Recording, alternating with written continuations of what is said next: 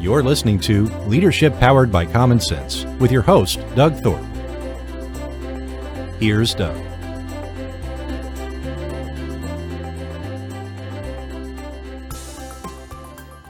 Well, greetings, everyone. You're here on another episode of Leadership Powered by Common Sense. I'm going to be your host. My name is Doug Thorpe, and today I've got a fellow coach and advisor consultant type guy. His name is Gordon Tredgold.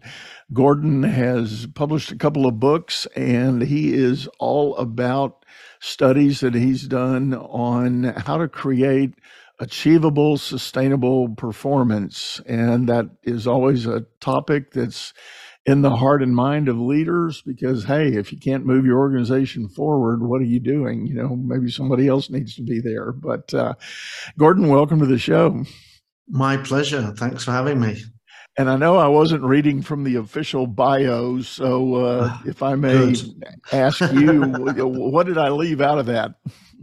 I think possibly something that's not in it, which is, the name of your show. I'm from Yorkshire, and we are known for our pragmatic common sense.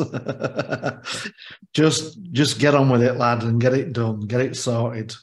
And I think that's been a fundamental part of my leadership. Don't be phased.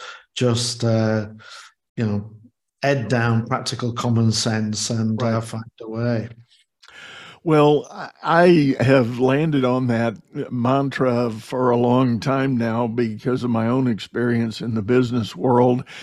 I was always confounded by those above me who seemed to enjoy making things way more complex than they needed to be. And for me, I have some roots in the military, and the military is famous for the KISS principle. Keep it simple, stupid. And when you think about it, that's not to degrade anybody's persona, but rather it's an urgency and a necessity when you think of things in the heat of battle and you've got to move and adjust. You can't have a long, complex set of instructions. No. You got to say point A to point B, boom, let's go. And I realize with advent of technologies that there's complexities in the world, but as we are about leading teams and influencing people, it comes down to the human element of it. And you got to be direct. You got to be clear. Yeah, I don't actually like the KISS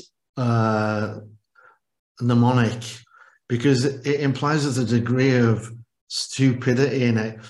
Keeping things simple is difficult and requires a level of expertise and understanding.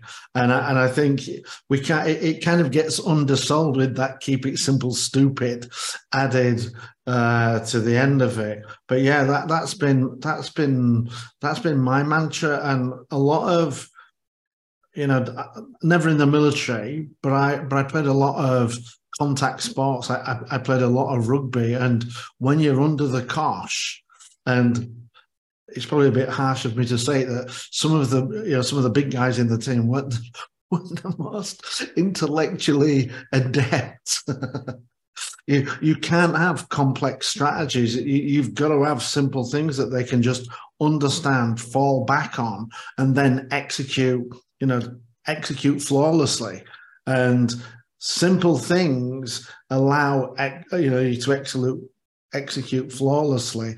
Complex things allow you to screw up in any manner of ways imaginable. So yeah, keep it simple. I mean, and I think it is one of my superpowers that over the years has just become more and more to the fore. And having led teams of 1,000 people across multiple cultures, as soon as you bring in different languages or teams where their first language isn't English, then if the English people don't understand it, people whose first language isn't English are going to understand it even less. So that simplicity of simplicity of approach, and then simplicity of communication of that approach is absolutely critical.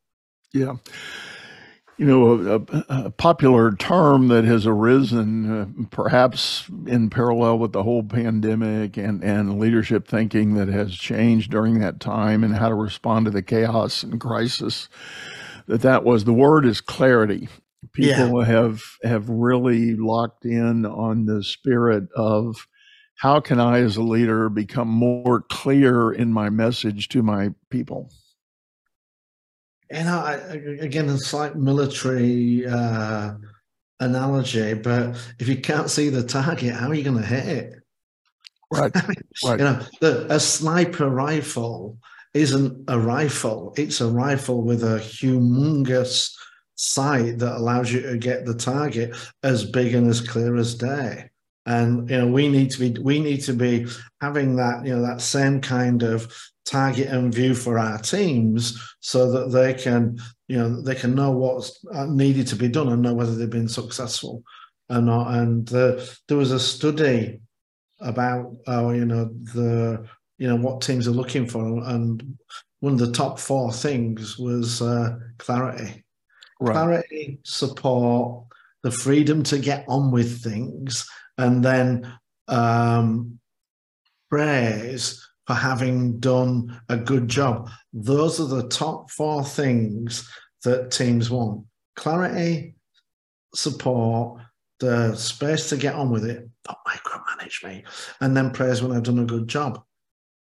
And one of the people who did the study, they looked at 72 different leadership qualities and said that leadership is different from country to country, because the only things that were 4 consistence and commons were those 4 things. And I thought, what are the other 68 things you were measuring? Because in terms of complexity, you're off the chart, from simplicity. And this is what I tell people, that there is a common leadership approach that works everywhere. Clarity, give people clarity, give them the space to get on with it, support them when they need it, and praise them when they're successful. If you just do those 4 things, that will put you into a leadership category, of the top 5%. I like that. And it couldn't be any simpler. The thing about one of the things I love about it is clarity can be difficult. Support, do you have the time? Don't know yet. But keeping out of their way requires 0 effort. And applauding them when they've done a good job, you've got to bring one hand against the other. But in terms of degrees required to do that, nope. It's pretty much a quality that even the most junior of staff can do. So that means there's only 2 things that require any real effort or expertise, and that's providing the clarity and providing the support. Right. So it's 2 things. Right. And then keeping out of the way and applauding them when they're done. We can unpack all those things. The one that I'll start with is that idea of giving the praise. And I frequently talk to leaders, and I will eventually get around to asking them the question, how do you celebrate wins at work? When your team wins or an individual wins the day, how do you celebrate that? What do you do? And most of the time, the answer is kind of like, we don't really do much. It's kind of like we all look at it like that's our job. We're supposed to have that win. We're supposed to cross that goal line. I worked for a company and I got reprimanded twice. The first time I got reprimanded was because in my department, I'd given out 275 awards. This is across a team of 1,000 people over a period of 12 months. We're giving out something like 275 awards, ranging from a bottle of wine, dinner with your wife, to a 5% bonus. Now, the 5% bonus requires you to do some serious shit. We were saving millions of dollars, and I got told off for doing that. It wasn't company policy. And then I was told to stop. And then I got told off again because they found out that I was still doing it, but I was paying for it out of my own pocket. and they said to me, you need to understand something. We bonus people when we give them their salary. So people are bonused every month. And I said to them, you need to understand something. You understand nothing about bonuses and recognition. Salary gets people to come to work. It's the motivation, the recognition, and recognition is often more important than the bonuses and the reward. That's what gets them to go above and beyond. And I got into trouble again because I was told that, within our company, we only reward big successes, and not only was I rewarding too many people, I was rewarding them along the journey. So we did things like service level management, service reports, and we didn't have any. And I implemented that. The first team to create them accurately, even though every service delivered was red, I gave a bottle of wine to. Because for me, producing, it's like getting on the scales and it's saying you're fat, you need to lose weight.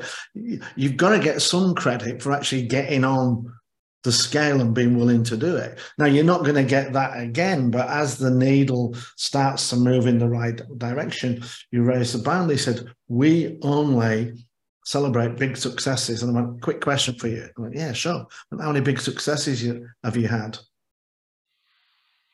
Not that many. I was like, not that many. I wonder why that is. And which team is the most successful team in our department? They went, it's yours. I went, okay. And you see no correlation between we give the most rewards and us achieving the most success. And they said, we've already told you once, no. And people get rewarded every month when we send them their salary. Wow. And I said to him, on the effort, I said, do you have any kids? He went, yeah, I've got 2. I said, what did you do when your first child took 3 steps, dropped on his bum and fell over? And he went, well, we applauded. Really? Did the child break the 100-meter world record? Did he run a marathon? No. But what he did was he took the first steps on a journey to where one day he might run a marathon or break the world record. I was like, yeah, exactly. And that's what we as leaders have got to do. We want to encourage them to to get up and try again, because we know nobody achieves the goal with the first effort. And we have to recognize the effort to get them to repeat it so that ultimately they will do that.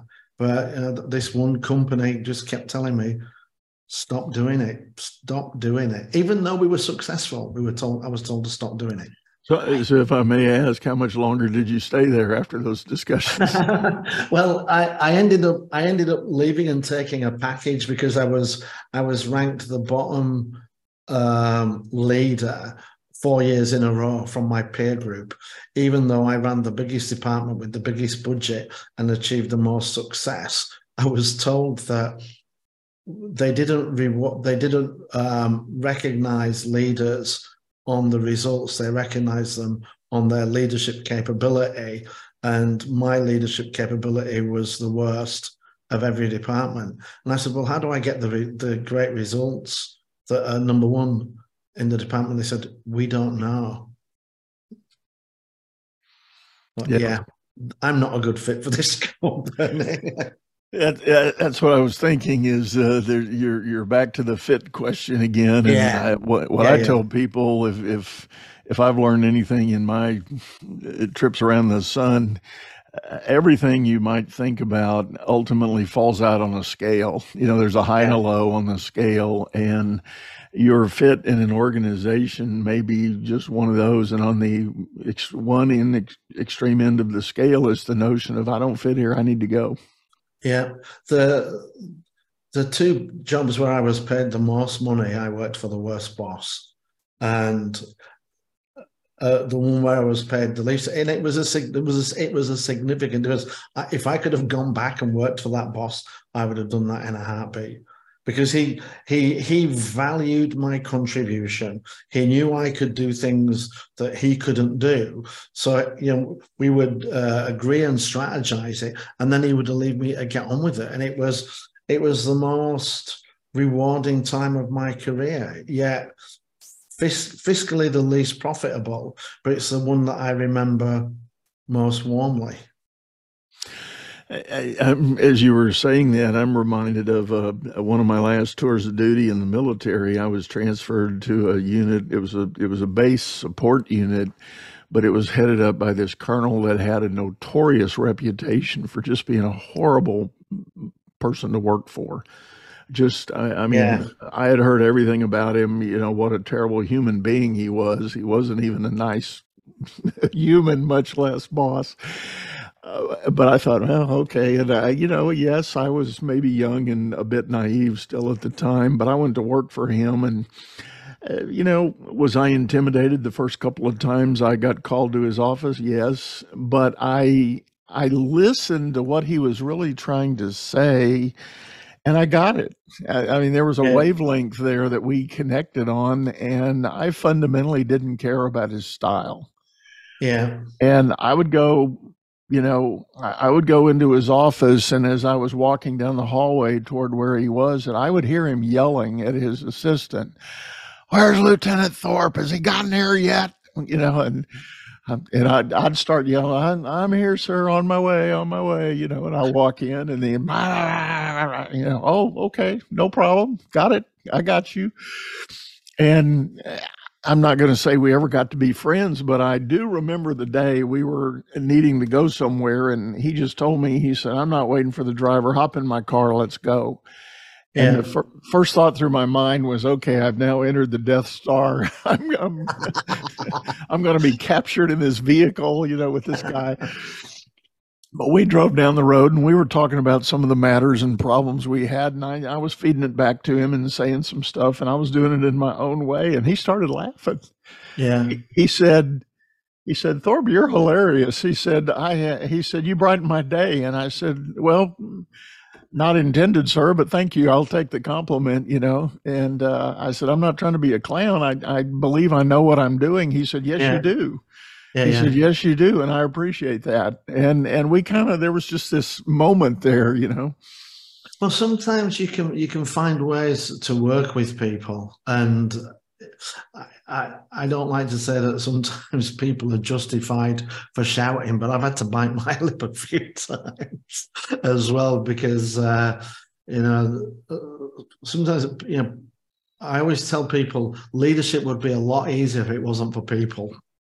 It'd be a damn sight easier, because dealing with people can be difficult and stressful. If they can find a way if there's a way to screw up, somebody will find it. So it can be challenging. But if you can find a good boss to work with, it is just, it's a night and day difference.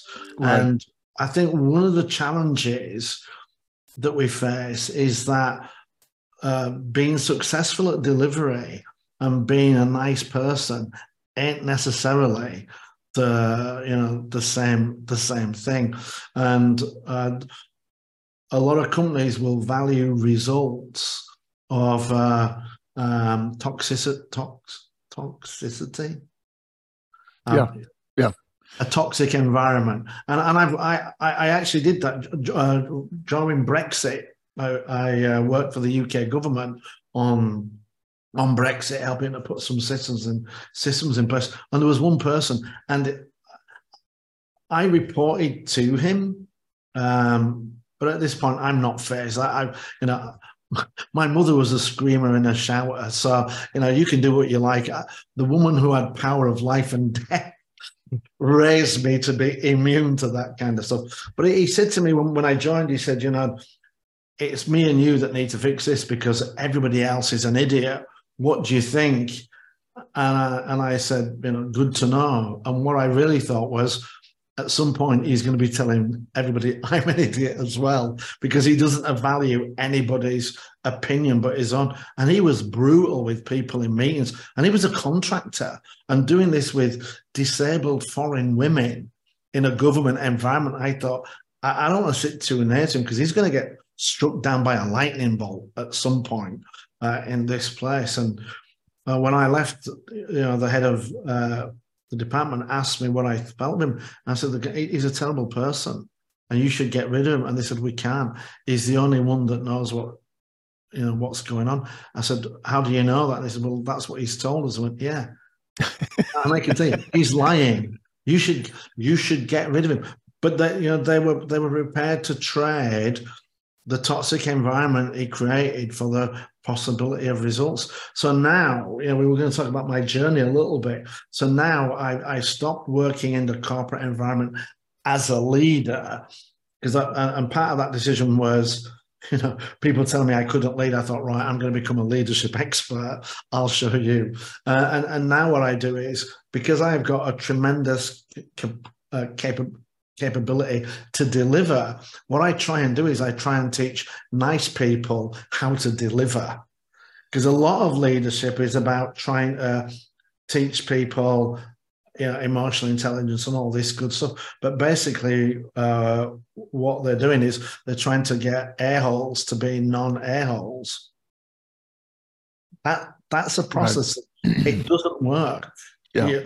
You can, I have seen it, maybe less than 1% of the time it's happened, but I would rather work with the people who are fundamentally good people, have good leadership skills, but maybe lack delivery capability, and then work with them to give them that. So they've got that, I'm a good person and I can get the job done. Because the more people we have like that, the more productive, I was going to say productive environments, but actually sustainable productive environments, because some of these toxic bosses, they'll get it done, but nobody ever wants to work with them again. So you've got to keep giving them a fresh raft of bodies, which is, you might be getting the results, but you've got low retention, high turnover, and disengaged staff. So even the results you're getting are not the best results, because people are they're not inspired. They're doing it in spite of their relationship with the boss, rather than, he's a detractor, not a subtractor, not a multiplier. And if you've got a good boss with a good team who knows how to get it done, kaboom, now we're rocking and rolling. Well, I think you're touching on an area, and I often talk to my clients about this, and I'll frequently start a coaching relationship with the question, do you believe there's a difference between management and leadership? And once upon a time, people weren't sure, but nowadays everybody's kind of enlightened, and they all go, of course there is. And but then I'll say, all right, well, what do you think it is? And what I'll end up getting into with them, and a friend of mine many years ago taught me a phrase, and it was the outcome of a huge study that he did. It was a very well done study, but he boiled it all down to the phrase, management is about process and leadership is about people. And I think that speaks to your point. There can be guys in positions of authority that are delivering and hitting the numbers, pushing things out the door, but there's collateral damage with the people. People are burned out, they're frustrated, they're hurt, they're harmed, it's toxic, etc. Yeah, there's a couple of phrases around that, you manage processes, you lead people. And I think that's true. And when we talk about high performance leadership, I like the Peter Drucker, management is about making sure you do things right, and leadership is about making sure you do the right things. And I think sometimes you can get people who can do things right, but to that capability to realize we're doing the wrong thing and change it is what differentiates people. And this is what I try to, if you've got the people who are ostensibly good people and who can do things right, if you can now teach them what are the right things to do or how to identify the right things to do. Now you're ticking both those boxes, and you're rocking and rolling. Yeah. Well, I want to shift gears a little bit. Cool. I would like you to share with everybody your book FAST. That was an Sure. acronym that I loved when I first saw it. I'll be honest, I read the book some time ago, and so to just walk us through what that acronym stands for. So the first thing I want to say is it's an acronym, but I'm not one of these authors who came up with an acronym and thought, how do I create the book? I was actually writing a book about three things: simplicity, transparency, and focus. That's what the book was about. That's what I'm all about. And then my speaking coach said to me, what about accountability? Do you not think that should be included? I went, well, it kind of goes without saying. He said, but if you say it, now you've got FAST. And I was like, oh my God, why did I not see that? So, ding, ding, ding. Yeah, so the acronym came from spelling the words I wanted rather than I picked a word and, I don't know, leader, and then try to figure words I could do. And this comes back to the premise of helping people, give them delivery capability, because my background, my career in IT was in IT. And when I started, the progression was you're a junior you're a trainee for 6 months, a junior for a year, a programmer for 2 years, a senior for 2 years, and eventually you get into project management. And I thought, that's too slow for me. How can I accelerate it? There's a project over there. Who's doing that? Nobody. What do you mean nobody? It's fraught with danger and everybody's backed away. And I was like, if I do it, will I get the title of project manager? And at that point, they were already fitting me the overalls on and the uniform. Oh yeah, if you want to do it, step this way. So I started taking on the complex and the more difficult things, which allowed me to accelerate. And then I became a turnaround expert. And when I started doing the coaching, the question I asked myself was, do I have a process? My background is mathematics and pattern recognition is one of my fortes. Do I have a process that I'm subconsciously following, that if I was conscious about it, could I then write that down step by step so other people could follow it? And that's how FAST came about. I went back and I looked at all of the projects I've ever been involved in, and we talked about keep it simple. So as a turnaround expert, there's two things you have to do: figure out what's wrong, fix it. That's my fundamental process.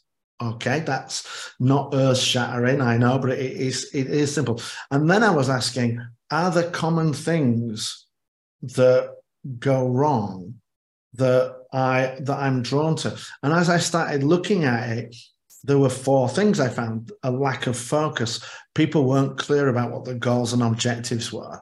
They didn't know what success looked like, which meant, they would snatch defeat from the jaws of victory, or they would be, just doing the wrong thing. And as we said, leadership is about making sure we're doing the right things. A lack of accountability, and that's about the who. People either hadn't been told what their job was, they were just assumed they would know and it wasn't happening, or they didn't have the tools that they needed, so they couldn't take ownership.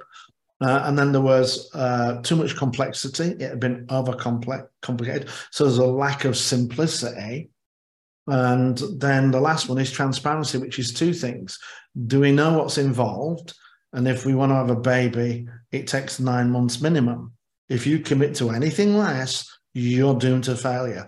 And on some projects, that's the case as well. I worked on one project and we had a 3-month deadline, and yet the hardware ordering process was 8 weeks. Who came up with that? So one of two things has got to happen. You either need to move the deadline, or we get a different ordering process. But you can't follow that process. And then the second part of transparency, so it's about truth and honesty. The truth is what's involved, and then it's the honesty of where we are on the journey. So do you have a feedback loop that says after 50% of the time, we've achieved 50%? Because if you do, and you're on track, good job, well done, praise all around. If you're not, what do we need to do to fix it? So just by improving focus, accountability, simplicity, transparency, that eliminates about 95% of the things that cause failure.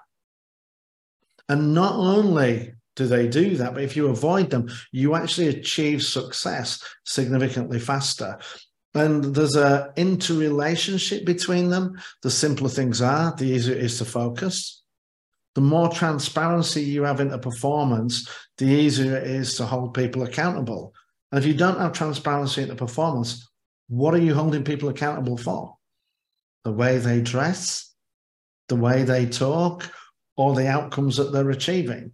Without the transparency, you can't do that. So that's the whole genesis of FAST, and focus and accountability improve our effectiveness, our progress towards the target, and then simplicity and transparency allow us to increase our efficiency, the speed with which we, or the effort involved to achieve the target. And if you can improve effectiveness and efficiency, kaboom. Yeah. Results are just going to blow out of the water. Your teams are going to be engaged. They know what needs to be done. They can see that they're doing it. They're accountable. They've taken ownership. They've got the tools, and they can understand it. If you set that up, and a lot of that is pre-work, getting the right focus, keeping it simple, and understanding what's involved and giving the people the tools. That's all pre-work. The only thing left is monitoring the progress on the journey. And then when you've got a problem, fixing it or addressing it. And as you were describing all that, and I love that model, by the way, and we're back to commonsensical solutions here. Yeah.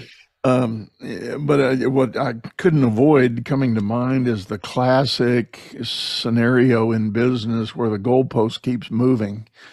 So you come together and you say, here's a challenge we've got. Let's mobilize a project to get this done. Okay, great. Boom, you start all the work, you lay out all that stuff. And even if you checked all 4 of those boxes, your FAST boxes, and had the good definition and understanding, all of a sudden stakeholder rolls up and says, I missed a thing. We got to add this chunk over here. Now you've got this classic scope creep, and I know that's mostly a technology term, but it applies. It's a life thing, isn't it? I'll give you a great example of scope creep. It's $39 to fly with JetBlue. Oh, you wanted a seat? Oh, you wanted to bring some bags? You want automatic, and it adds up. So you're sat there with your $39. It's like, damn, I'm going to have to stand and wear the clothes I'm wearing now. So yeah, right. You've got to have that. And the thing about that is that if you've got transparency, then you can still use simplicity, transparency, and accountability. Because what you can do is you can say, great, you want this, it's going to cost this. Do you have the authority to agree to the schedule change and the budget increase? If you do, then you can have it. If you don't, thanks for that, we'll put it in the backlog. And a lot of times when you don't have the transparency into the overall project, you can end up agreeing to things that you don't know whether it can be done or not. And once you've accepted it and you find out it can't, it's too late. That's no longer scope creep, that's in. So again, this is my background in project management of, protecting the scope, and then just having the guts to just go to the business and say, yeah, if you want that, you can, but it's going to mean a 3-month delay and 200,000 more. If you're happy with that and you're prepared to pay that, then fine. And if we don't do that, we're taking away their accountability for making a decision which has impacted the project. Right. Right. And, when we're accountable, and we've got these things, it allows us to hold other people to account as well. And sometimes you've got to hold, the people that, I want more. Yeah, that's fine. You know, with the Jet 2, if I want to take a suitcase, JetBlue, if I want to take a suitcase, that's fine. Here's the price. If you can Right. get it all in your hand luggage, you're good to go. If you can't, Well, and thinking of other elements of that on the focus point, what comes to my mind, again, from a leadership standpoint, often I work with leaders who admit they have trouble delegating. You know, they've got that psycho-emotional tie to how to delegate, and we end up getting into a discussion. And the analogy I give them is, you know, delegation is a lot like parenting. You want to give your kids permission and protection. permission, And authority, and protection. and you know, you let them go with that. And I use the simple analogy: if you're the leader and you say to one of your engineers, "Go get me a rock," Yeah, I need a rock. Okay, guy shows up with a blue rock, and yeah, you're the manager, and you look at it, and you come to this realization: I really wanted a red rock. Well, you didn't yeah. say that. No, You that's weren't right. clear. You weren't Whose focused fault on it. is that Whose he's fault is brought that? more money? Yeah. And I ask this question all the time about empowerment and delegation. Does it require more rules or less? And people say, well, it's less because you want to give them the freedom. So actually it involves, it depends, but can actually involve more because you've got to draw, if what you're telling people is, here's $39,999, go and buy me that red Chevy over there in the corner, registration number, da, da, da. That's not delegation. That's task assignment. But if you say to somebody, all right, you know, I've got a budget of 40,000. I'd like a car that's less than 3 years old, has done less than 30,000 miles, saloon, 4-door, in a dark color. Then they go and get it. But if they come back with something that meets every one of those criteria, you have to say, good job, well done. Even if it is a Daihatsu or some model of car you've never heard of, if it meets the criteria, it's your fault. And I was working with a guy and he said, but don't you think that's a learning opportunity? And I went, yeah. And he said, for the employee, I went, no, it's a No, learning it's for opportunity you. for you. You should be more specific about what you wanted. I mean, I was once in a restaurant and they said, oh, we have a surprise menu. Is there anything you don't eat? And I said, shellfish. And I went, okay, no problem. They brought them in. I said, what's that? And they said, it's sweetbreads. I was like, yeah, I meant I don't eat shellfish or sweetbreads. But yeah, it's my fault. I gave them that freedom and now we go. One of the things I do, I've been working with a client at the moment and we've been trying to increase delegation. And one of the things that I've done to help facilitate that, because you're right, there is resistance and pushback. And one of my sayings now is people tell me I'm too busy to delegate. And I say, no, you're too busy because you're not delegating. And I make them go through an exercise of write down the benefits of delegating for you, for the people you delegate to, and for the company. And the record so far is 13 reasons, 13 benefits. And when the person did that, I was like, so are we going to delegate or not? And they went, yeah, I can't give up these 13 benefits. You know, it's good for the development of the people. It will make you a popular boss. It frees you up for promotion. It increases your level of impact, da, da, da, da, da, da, da. But once they see that, there's a willingness to do more of it, but still a degree of resistance. I can't delegate enough. I'd like more work to delegate away. I'm a master delegator. Yeah, that is, and this notion of busyness, it's Yeah. like it's become some kind of badge of honor, and I think it's a badge of something else in a word I won't even use, but Yeah. when I run into clients who I've actually had clients say, I'm too busy to get you on my schedule. I said, well, you hired me as your coach. Yeah. Where does that fit? Where does that fit? Yeah, and there are two badges of honor that I completely hate in corporations. One is badge of attendance, oh, I was there till 9 o'clock. So what did you achieve? You know, we reward people for output, not attendance. And then the second one, as you say, oh, I'm busy. Yeah, but busy doing what? I can be busy rearranging the paper clips so that they're all the right way around. Doesn't add value, doesn't help anything, doesn't move us forward. So are you busy on the right things? And I should tell my team, you know, if you're done, go home. You know, if you've achieved the goals for the day, feel free to go home. Do not feel obliged to stay to 9 just because I'm here. Because I've had that where nobody would leave before I left the office. And Right. so I would invariably. There's times when I've left early and gone around the back and gone in the door and then gone back to my office because I don't want people to just be staying there for no benefit. Because Right. one, you know, they're getting burned out, or I'm paying them for to be in attendance rather than productive. Going back to your story of the violating company policy for giving out awards, I had Yeah. in my early career as a banker, I had been elevated up, and I had a division of about 300 employees, and I refused to make them sign time cards because I had this same attitude, like, Yeah. I'll tell them what their work is. If we're producing and we're hitting our numbers, I don't care what you work. I don't care how long it takes. And Yeah. yes, I will monitor varying elements of Yeah. performance. Yes, I Yeah. will. People will be held accountable, but it won't be on a time clock basis. And I used to get called into the woodshed on a regular basis. Oh, the attorneys are going nuts. You don't have time cards and blah, blah, blah. And I'm going, hooey, so what?